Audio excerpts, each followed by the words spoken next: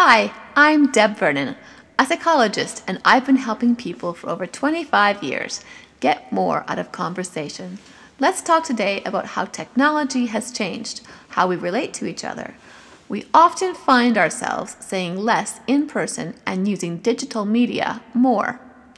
Many people feel panicked and disconnected if they do not have their phones on continually. Sherry Turkle, author of Reclaiming Conversation, is a sociologist and a psychologist and has spent the last 30 years researching people's relationship with technology and how it has changed us.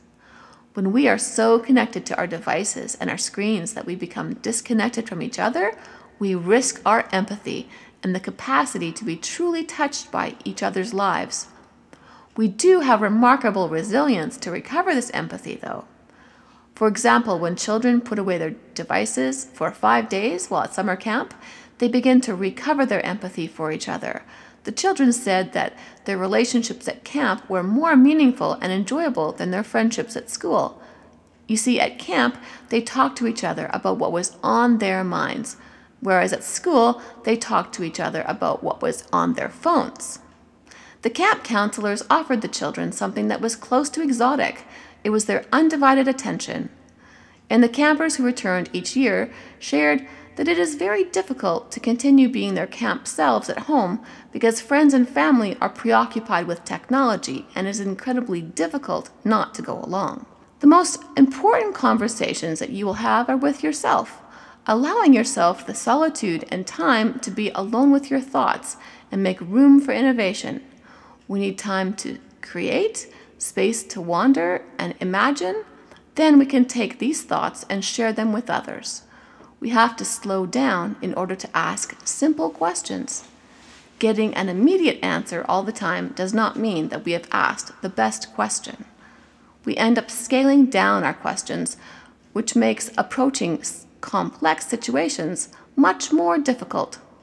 So, give yourself permission to create a quiet time in your life, perhaps in your car without radio, or time to walk without your phone, time to simply be.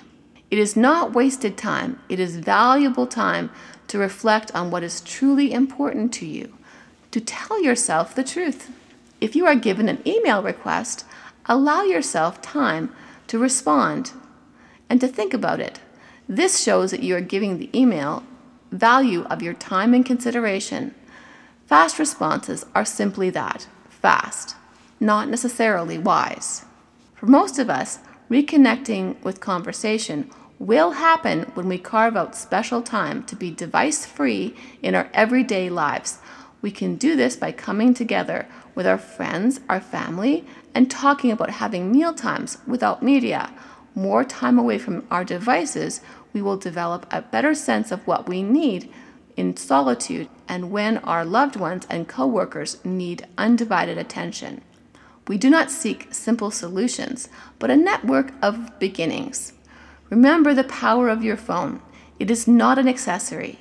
It is a psychologically powerful device that changes not just what you do, but has the potency to change who you are. The mere presence of a phone changes the tone and quality of a conversation.